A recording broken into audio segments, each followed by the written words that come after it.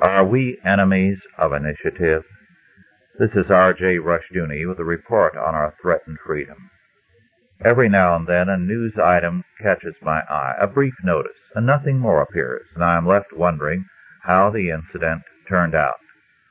One such item that I keep looking at over and over again appeared in November 1976. It read, and I quote, "The Ohio Division of Wildlife recently used as many as 5 agents, including 2 undercover men, to investigate and prosecute an 11-year-old boy for selling fishing worms and crayfish in his parents' front yard. In 2 weeks, his stand sold $4.50 worth of bait, including that sold to the undercover agents. State regulations in Ohio require a permit to sell bait," unquote. This is not an unusual story. I have run across several like it. I keep wondering, however, what happened. How could grown men make such an arrest without being somewhat embarrassed? Were they not ashamed to be involved in such a case? Did the state of Ohio do anything to alter its laws? Talk about juvenile delinquency. Legislators who pass such a law and bureaucrats and agents who enforce it are worse than delinquents. Long ago the psalmist spoke of the throne of iniquity framing mischief by a law, that is, using the pretense of law to be oppressive. I submit that our lawmakers today are too often framing mischief by law.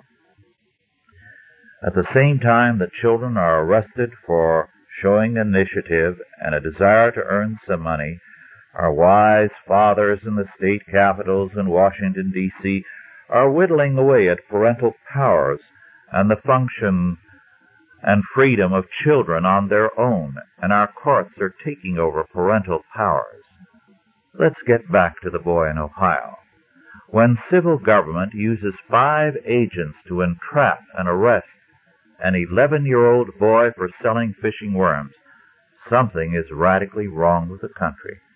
If they are ready to go after an 11-year-old with such passion, what will they not do to us when they so choose? I said that I have often wondered how that story and others like it ended. However, in a very important sense, the story will not end until we do something about it. This means, at the very least, clipping the wings of the power state. It means valuing freedom more highly than statist regulations. It means, moreover, regarding all state and federal officials who are involved in such cases as the moral lepers they are. What was wrong with selling fishing worms? Is it possible to sell inferior or defective fishing worms? Why is a permit necessary to sell bait? Is the state trying to prove to us that we have no freedom to do anything unless they give us a permit? This has been R.J. Rushdoony with a report on our threatened freedom.